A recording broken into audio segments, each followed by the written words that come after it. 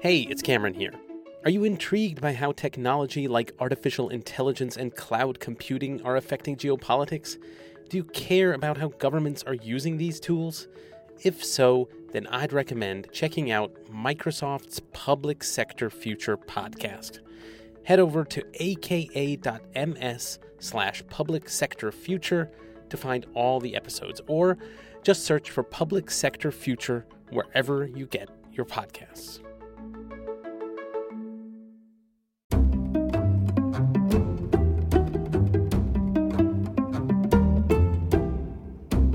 Hi, and welcome to Ones and Twos, FP's economics podcast. Every week we take a couple data points, use them to try to explain the world. I'm Cameron Abadi, FP's deputy editor, with you in Berlin, Germany. As always, Adam Tooze, FP's economics columnist and Columbia University professor, is with us in New York. Hi, Adam. Hi, Cam. So we have one data point, that is to say one topic today. The data point there is 14%. Which is the percentage by which the stock price of aircraft manufacturer Boeing has fallen since a mid-air incident several weeks ago in which a part of a fuselage became detached from a 737 MAX airplane mid-flight. The FAA issued a safety alert recommending visual inspections of mid-exit door plugs on Boeing 737-900ER planes because they have the same door design. The online travel agent Kayak will allow customers to exclude Boeing 737 MAX 9 planes from flight options, and it comes as the FAA announced the expansion of its investigation to include... Fortunately, no one was injured, but that incident came after a number of other safety disasters, including multiple crashes of the 737 MAX a few years ago after in-flight software malfunctioned. The FAA, America's Federal Aviation Authority, has now halted the production of the 737 MAX. CEO Dave Calhoun is expected to have to testify about his company's safety record before Congress, and the company is expected to continue losing market share to its main or only real rival, Airbus, the European aircraft manufacturer. So, yeah, we thought we'd dig into one of America's most important manufacturers, Boeing, and the troubles it's facing. But first off, Adam, I wanted to ask, what exactly is the 737 MAX? Clearly, it has had many problems, but what was its advantage supposed to be? I mean, what problems was this particular aircraft engineered to solve? So it's the latest generation of the most successful narrow-bodied passenger aircraft ever made, which is the 737 series introduced by Boeing in 1967, as old as me, initially for short-haul flights. So this was really in the early days of large-scale mass commercial air travel, and then through upgrades turned into also a workhorse on long-haul, even transcontinental flights. It's a stubby, single-aisled, aircraft. It's one which defines, for most people, I think, conventional air travel. I believe the New York-Berlin route is probably almost flown on 737s. Maybe that's too far. The way you upgrade aircraft like this is either you redesign them and rebuild from scratch, or you change the engines, which is what's happened with the 737 over its more than 50-year lifespan. And that's what the MAX program came out of. Before that, there was the next generation. I think it was called NG 737s. And that is where I think the trouble starts, because this was a competitive response by Boeing to the increasingly dominant position of Airbus, or at least the increasingly powerful competitive position of Airbus in this essential space. I mean, we're talking about the real mass market for aircraft manufacture here. Almost 12,000 737s have been delivered over the lifetime of the aircraft to date, and thousands more will be delivered, no doubt, in future. Airbus enters the commercial aircraft scene in the 1970s. Originally, it's not taken very seriously by the Americans because it was delivering very small numbers of aircraft. But then in the 1980s, with the A320 series, Airbus really scores a major breakthrough. By the late 90s, when JetBlue got going and building its fleet, it opted to be composed entirely of A320s, which are following, broadly speaking, the design template of the 737, but Airbus made different engines, different configurations. And the real shock which launched the 737 MAX upgrade was the fact that Airbus was launching a thing called the Airbus 320neo, which was, and again, the crucial thing is here, adding more powerful or more fuel economic, more fuel efficient engines to the Airbus. And the precipitating sort of shock was the announcement in private to Boeing by American Airlines, which hitherto had been exclusively reliant on Boeing aircraft, that it was seriously considering and then eventually did buy a substantial fleet of Airbus 320 Maxes. And this triggered a kind of crisis of the soul at Boeing. They were in the middle at the time of thinking about a long-term replacement for the 737.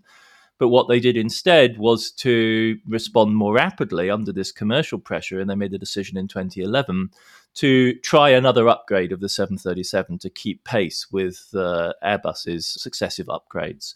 And in doing that, and this is where the rub really comes in, what they did was to unbalance the aircraft, because it's a fairly stubby aircraft even after it's been lengthened, and they moved the new engines forward in the balance of the aircraft, and that produced a really dangerous instability.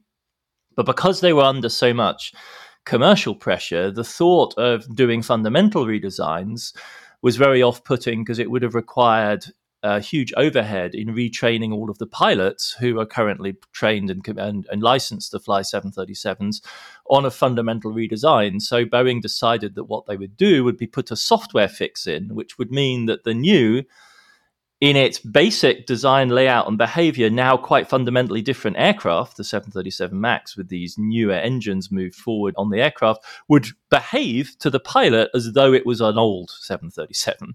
And so then they could claim to the FAA that they didn't need to recertify the aircraft and they didn't need to retrain all of the pilots. And that's what went wrong and claimed the lives of the pilots and the crew and the passengers in the two disasters that happened in 2019. I mean, it's really a case of commercial pressure, shortcuts on the part of the corporation, leading to and the, as it were, the downfall of an American champion at the hands of European competition. The threat of a fundamental shift that really triggered this series of decisions and made the 737 into the MAX in particular into such a problematic aircraft. So, of course, this software malfunction wasn't the only manufacturing problem that Boeing has had recently. You know, obviously, again, this door plug in the fuselage that flew off mid-flight, that was one that has gotten the world's attention. But even just the day before we're recording this, there was a Boeing 757 that lost a wheel on the runway, I think. You know, it's just sort of a string of such incidents with Boeing aircraft seem to be piling up. I'm curious, are these manufacturing problems somehow more than coincidence? I mean, are they traced to something more fundamentally wrong with Boeing, whether it's its corporate culture, its approach to engineering or safety, or its financial strategy, more broadly speaking? I mean, does Airbus have a markedly different approach on these questions of safety or financial strategy, et cetera? Yeah, in trying to make sense of these incidents at Boeing, it's an interesting sort of historical problem almost. Because, I mean, if you actually tot up the number of flights taken in 737s and Boeings in general, it isn't as though we're talking about here a track record of disaster consistently. I mean, that would be a huge exaggeration. Obviously, with an aircraft, any problem ever is always an issue. Broadly speaking, it remains true that over time, it's become safer to fly, not more dangerous.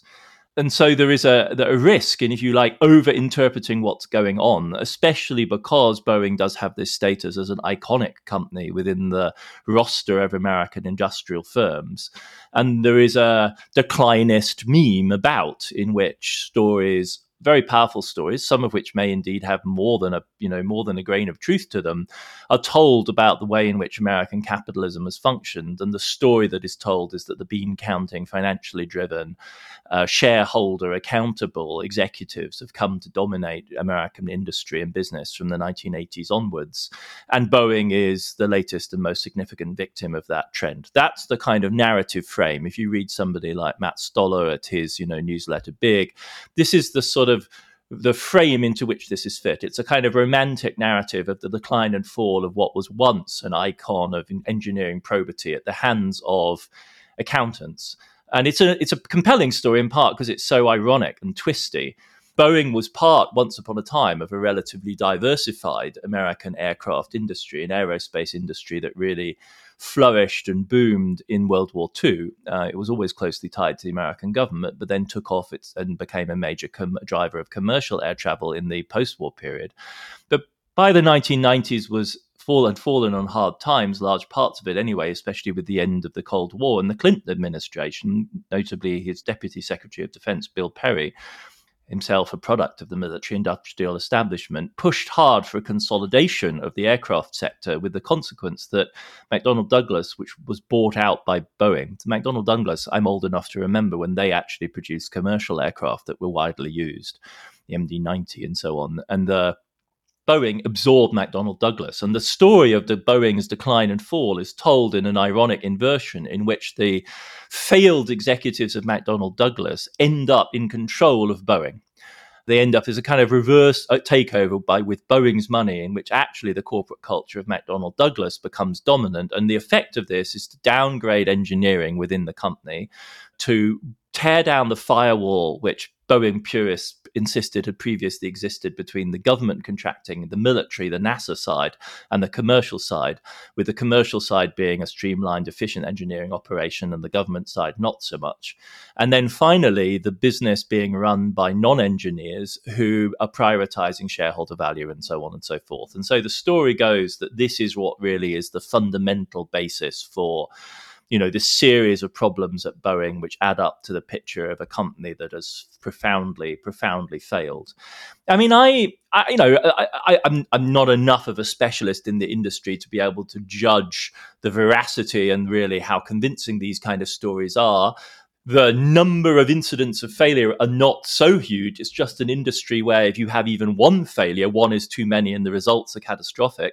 So there's a problem of causal explanation here where a single glitch can cause catastrophic results. And so then you look for fundamental explanations for a single glitch, whereas this could be to a degree bad luck. There are, however, and there is a compelling structural story of how Boeing got itself into this mess. Certainly many Boeing insiders for decades have been complaining about the culture of the company and the way in which the McDonnell Douglas influence has changed it.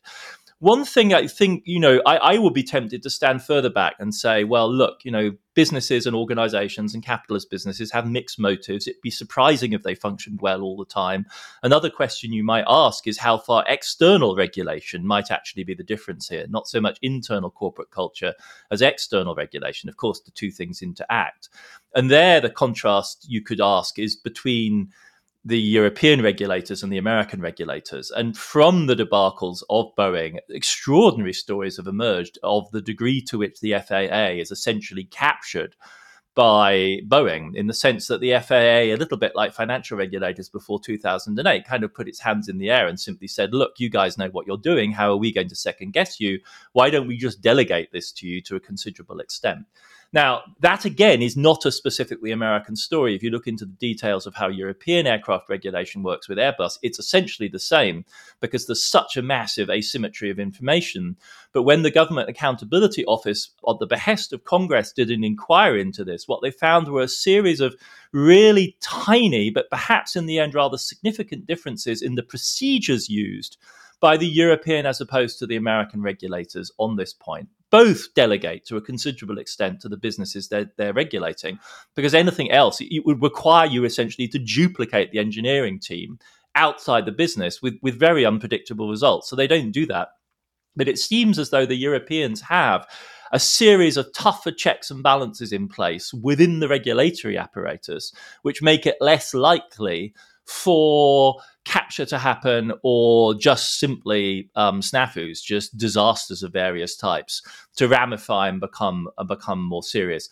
The result of that is that now very invidious comparisons are being drawn between the corporate culture of Airbus, which is described as, rational people making airplanes in a safe way, and a picture that's being painted of Boeing, which leaves one feeling that it's a company with an out-of-control safety culture. Difficult as an outsider who isn't an expert in aerospace, engineering and construction, to gauge these narratives, but that's certainly the place that Boeing's in right now. It's a sort of symptom of the American malaise in a broader sense. So I'd like to take a closer look at this manufacturing process of, aerospace vehicles in general and Boeing in particular, I mean, obviously these are highly complex manufactured products, any given airplane would be. And I'm curious, do they tend to be more vertically integrated, to use that buzzword? Are the various parts of any given airplane all sort of manufactured in house, or are aircraft themselves globalized in the same way that much of our other manufacturing is, with global supply chains that we've become so used to talking about? Parts of airplanes, are they sort of outsourced around the world? How exactly does that work? You might think on the face of it, right, that a product as complicated and where safety is so much paramount concern that you would want to do everything in-house. But really, from the beginning of the industrial aircraft manufacturing business, that's never been true with regard to what absolutely crucial component, which is the engines, whether you're talking about the, fabulously powerful internal combustion engines which drove the World War II aircraft, or the jet engines that have come afterwards. That's always been a separate business, because in one case it was internal combustion, so it was Rolls-Royce, Mercedes, BMW. The BMW logo, that blue and white, the circle with the cross in the middle, that's a stylized representation of a propeller. So, the people who made high-performance internal combustion engines also made the ultra-high-performance engines necessary for aircraft. And likewise, when you get into the jet age, you want somebody who's a specialized turbine manufacturer making your engine. And so GE, for instance, in the American case, is a preeminent supplier because they do turbines of all types. So that element was always outsourced. As the avionics gets more complicated, who do you want doing the electronics? You presumably want an electronics specialist doing the electronics. And then you're left with the airframe component. And in the end, what's happened over the last 20 to 30 years is that manufacturers, both Airbus and Boeing, think of themselves crucially as system integrators, as designers of aircraft, as testers of aircraft, as assembly management organizations, if you like, with the majority of the value added in the aircraft being bought in from highly specialized manufacturers. And this is, if you look at, there was a good report recently on the, ultra sophisticated lithography machines that are necessary for making chips nowadays. Same model. Once you reach a certain level of sophistication in manufacturing, it's very difficult to do it in a solidly vertically integrated system. It doesn't make much sense. I think the suggestion about Boeing is that they have pushed this to a remarkable extent. And furthermore, they have a sprawling, globally ramified network of suppliers. Right now, the attention is mainly on Spirit, which does the airframe components, which used to be an integral part of Boeing and was then spun off. You see the same thing in automotive with GM and Ford spinning off many of their subcomponent factories, which used to be part of Ford and GM, now emerge as separate component suppliers. That's what the case with Spirit. But Boeing has essential manufacturing relationships with companies in South Korea, in Japan, in Europe, in Britain, in Italy. It has design shops. It used to have a big design shop in Moscow. It has technology centers in China. It positions itself as a global firm. And there's a very fundamental commercial logic to this, which is that Boeing is America's largest exporter. A huge share of Boeing's business is done abroad. And when you're selling something as strategically sensitive as an aircraft, one of the ways in which you get customers to buy, because this is a inherently political and it always involves governments, is that you promise to transfer some of the high-tech production to the country that you're selling the aircraft to. And so this is a key part of the logic of Boeing. Again, people who want to knock Boeing said, oh yeah, this is typical. This is what happens when McDonnell Douglas, that comes out of the military side, basically does the pork barrel kind of techniques that you use when you're trying to get a big aircraft project through Congress, which is you promise every congressperson that their constituents who will get a plant. It's a global phenomenon, and this is how this kind of global business is done. So, and it's most dramatic, not so much, I think, with the 737, but with the Dreamliner, the 787, which was a truly global project. But it's true even of the hyper complex fighter aircraft, the F-35. That we've spoken about on the show previously. That is a global network of manufacturers feeding into an American final assembly project, but each decision and each locational decision are fraught with both commercial and geopolitical calculation. So we will take a break right here, but be back in a second to continue talking about Boeing.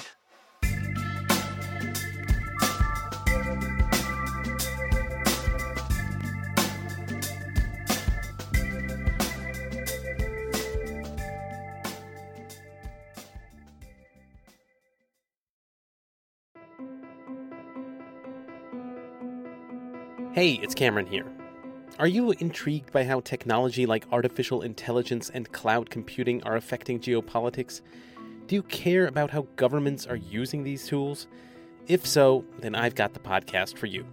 Microsoft's Public Sector Future podcast features great guests like Sami Khoury, head of the Canadian Government Centre for Cybersecurity, and Gulsana Mamadieva of the Ministry of Digital Transformation of Ukraine.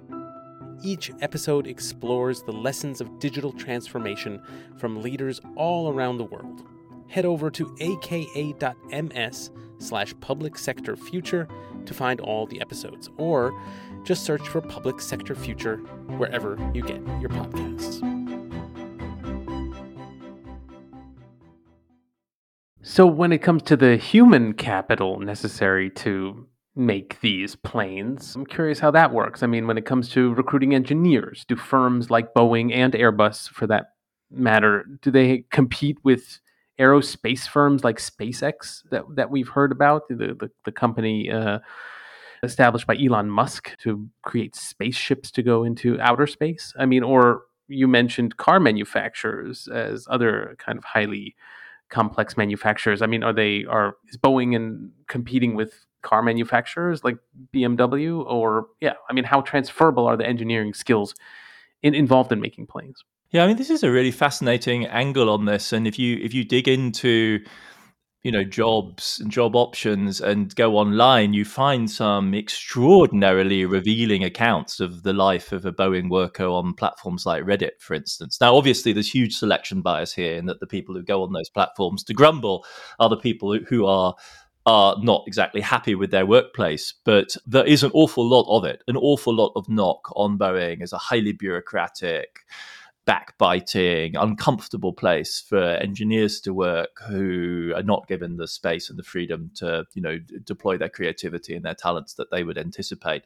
There's not a happy scene, the Boeing Reddit page business. Where they go, apparently, most recently, because there have been a wave of defections from Boeing, unsurprisingly, given this, disastrous run they've been having, they tend to go to two different locations. One is SpaceX, but the conditions of work at SpaceX are terrible. That's an Elon Musk firm, and it's not an easy place to work. That's, however, driven, I think, by a genuine sense of mission. So it's one of those, kind of musky, macho kind of ideas of like working yourselves to death to achieve this project of ultra low cost privatized space travel. The more sort of family friendly option is to move in Seattle from Boeing's main base in Seattle to Amazon, which is also located there. And you might ask what Amazon has got going. Well, it's got great terms and conditions. They pay extremely well, much better than SpaceX, or at least that's the knock I'm hearing from these boards. But they also have a drone fleet that they're building. And so there's a kind of Amazon aerospace component that is attractive to folks with, strong engineering backgrounds. There is talk on the boards of like, why doesn't Airbus just pull the ultimate stunt and essentially locate a series of research centers right next door to all of Boeing's hubs in the United States and simply cream off the disaffected talent that's out there. But for a long time, I think there's no doubt that one of the effects of consolidating the aerospace business from the very broad-based, I mean, it was the largest manufacturing sector in the US economy by the end of World War II. Right? The aerial war, strategic bombing, is immensely expensive and consumes a huge share of GDP, to the much more consolidated industry of the present, with really Lockheed and Boeing being like the last big players on the aircraft side. It has diminished the opportunities and the maneuvering. And I think that's part of the, you could add that as an environmental and contextual factor. It's not just regulation. It's not just the in-house culture. It's also the fact that they're kind of a monopolist. If you want to make civilian aircraft, there's only really two places you can work. Airbus initially did hire a bunch of Americans. It's one of its outstanding market men, and then ultimately top managers was an American. But it's a key concern for Boeing. So when it comes to Boeing right now, I mean, how bad of shape is it exactly in? I mean, obviously it's had this series of mishaps. Some of them have been deadly. It is losing market share to Airbus, as we discussed. It also has $50 billion in debt. So, you mentioned Boeing is a kind of symbol of U.S. manufacturing. I mean, how much trouble is it really in? I think it's in pretty serious trouble right now. I mean, Richard Abulafia, who's a widely cited analyst, gave this great quote to the Times, I think. What used to be a duopoly has become 2/3 Airbus, 1/3 Boeing. A lot of people, whether investors, financiers, or customers, are looking at Airbus and seeing a company run by competent people.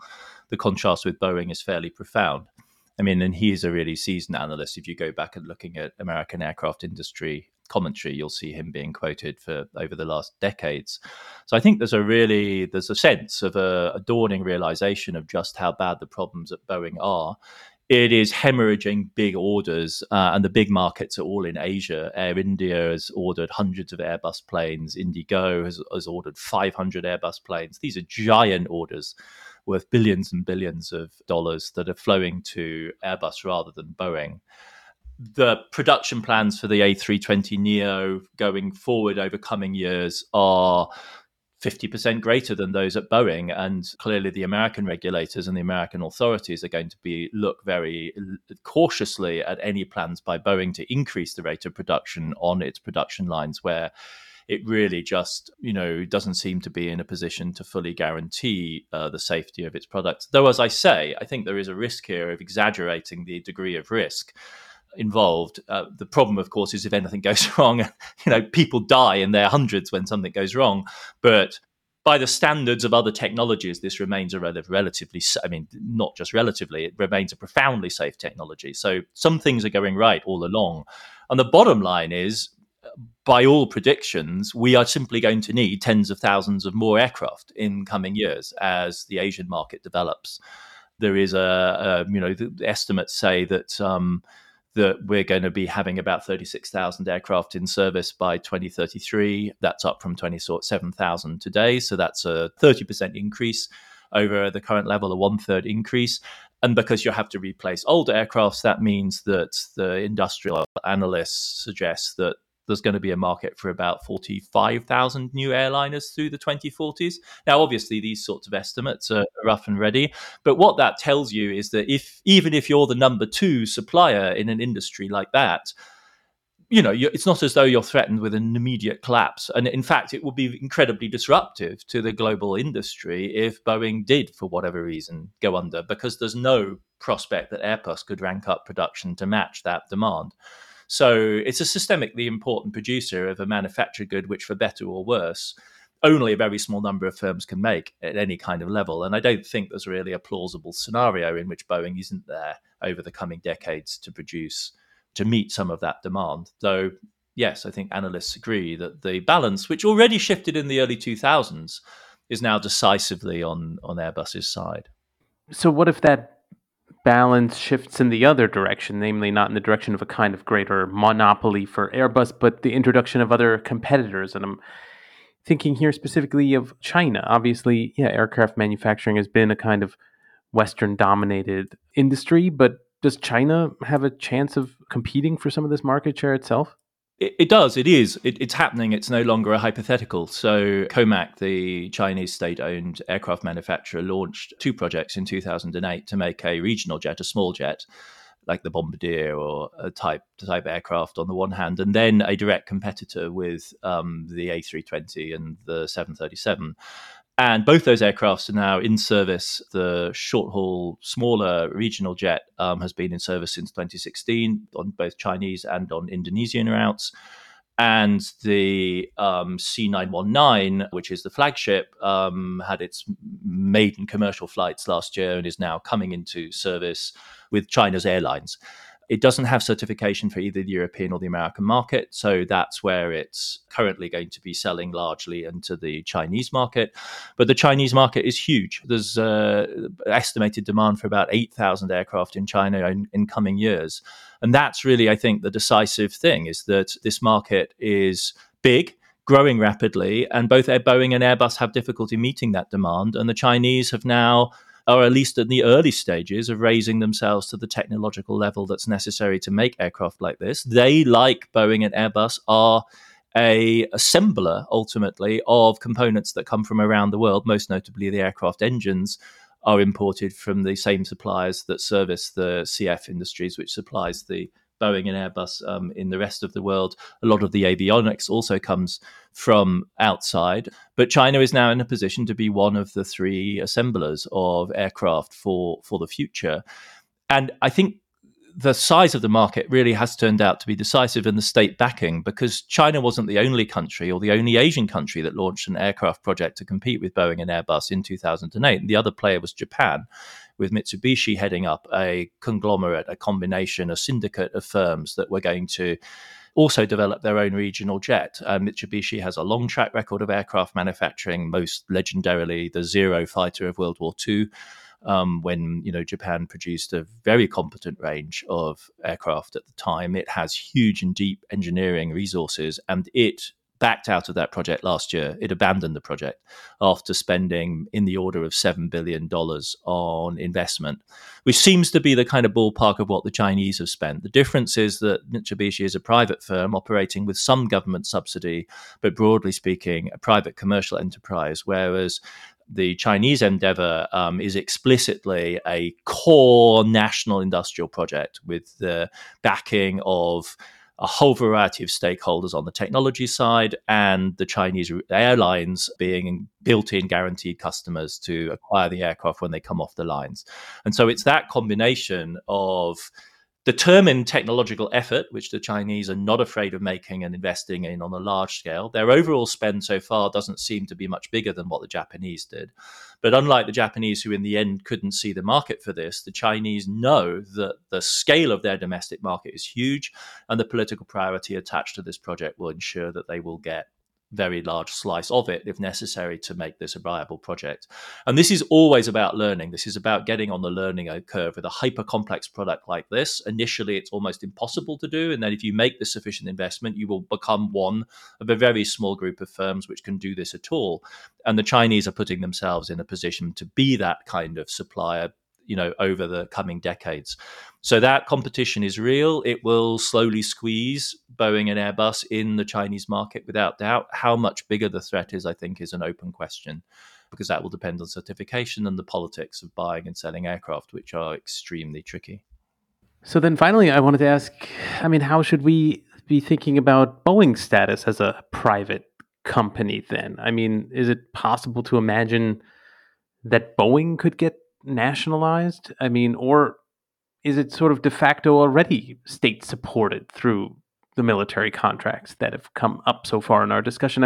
Or is this true just generally of aircraft manufacturers, Airbus as well? Are these all kind of state supported companies, and it's not possible to separate those two out? What does the WTO say about that, for example? Yes, I think the sort of realist, cynical line would be, why bother nationalizing it when it's already so firmly under the control and influence and tied so deeply into the American state machine? I think the argument for nationalizing would be that maybe, perhaps, if you did that, Congress, politicians, democratic accountability would be stronger than in the current setup, where the business appears to have essentially captured its regulator and to a considerable extent to be able to exploit its too big to fail status also to ensure a huge slice of Pentagon contracts, with which it is incestuously combined at the board level with, the extensive hiring of ex-military folks. 40% of Boeing's sales are to the American government, which broadly speaking means NASA and the American military.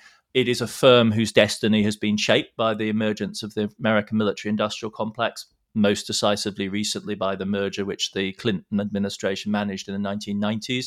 And perhaps the acid test of America's commitment to Boeing in this regard is what happened during COVID, the COVID shock in 2020, when in the so-called CARES Act, there was a provision of up to $17 billion in loans for a business critical to maintaining national security.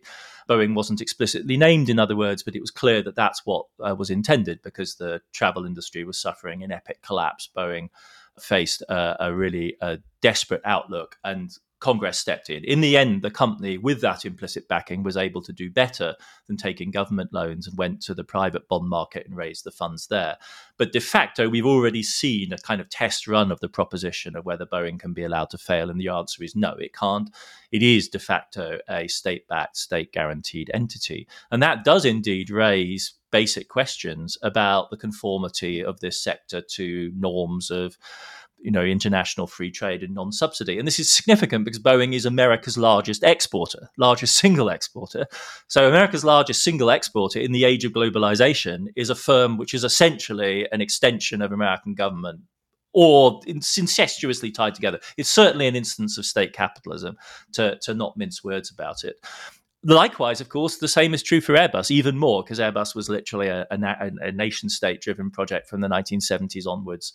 It has been to a degree privatized, but the French government in particular retains a powerful and crucial interest in the firm.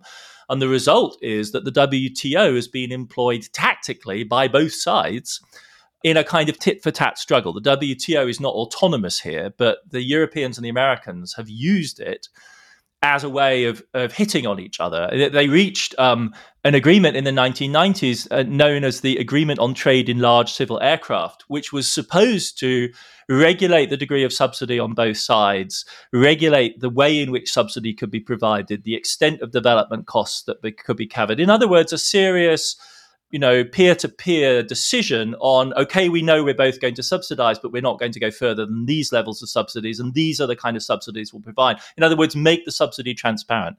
And then guess what? In 2004, the United States unilaterally withdrew from this agreement and pursued a WTO suit, 2004 being the significant moment at which Airbus decisively overtook Boeing in the global airliner market. So as soon as it became clear that the original premise that within that kind of agreement, Boeing and Airbus could compete on the level playing field, as soon as Airbus began to pull ahead, America started a suit against the Europeans. The Europeans then countered with their own suit, seeking, of course, to expose the extent to which Boeing, a nominally private company, is actually subsidized by government contracts.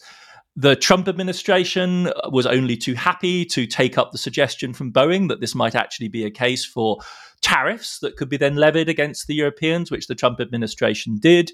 And then early in the Biden administration in 2021, very much under the sign of a Western transatlantic rallying against China, the Biden administration and the EU managed to calm this, to install a new period of peace, to, as it were, suspend further WTO aggression or tariff action on this issue. And right now, as of our moment of recording, a kind of fragile peace prevails in this space. What happens if there were to be, for instance, a new Trump administration further down the line, I think is anyone's guess. This is essentially a running sore. It's a huge zone of global trade which is deeply politicized and in which sort of conventional norms of liberal economics clearly don't prevail. And so it's really a matter of bargaining between the two sides and the relative power balance at any given moment. Clearly now, America would be acting from a much, much weaker position than it was in the 90s when the deals were first agreed. And it would be very interesting to see what new kind of arrangement would emerge, given that 2/3, 1/3 kind of vision of the global market going forward. Okay, we do need to stop here for now, but that was a pretty thorough discussion of all things aerospace manufacturing related. But yeah, we will be back next week to discuss another topic entirely. Join us then. Ones and Twos is written and edited by me, Cameron Abadi, along with Adam Tooze. It's produced by Claudia Tatey, Laura Rossbrow-Tellem, Rob Sachs, and Dan Efron. This show is made possible through the support of foreign policy readers. If you're interested in news and analysis from around the world, consider subscribing. Listeners to Ones and Twos even get a 15% discount. Just go to foreignpolicy.com/subscribe and use the promo code TOOZE at checkout. That's TOOZE. And listeners, as always, we love getting your feedback. You can leave voice messages on the Ones and Twos homepage on foreignpolicy.com or email us, podcast@foreignpolicy.com, or you can tweet us. That's @onesandtwospod. Thanks very much for listening, and we'll be back in your feed next week.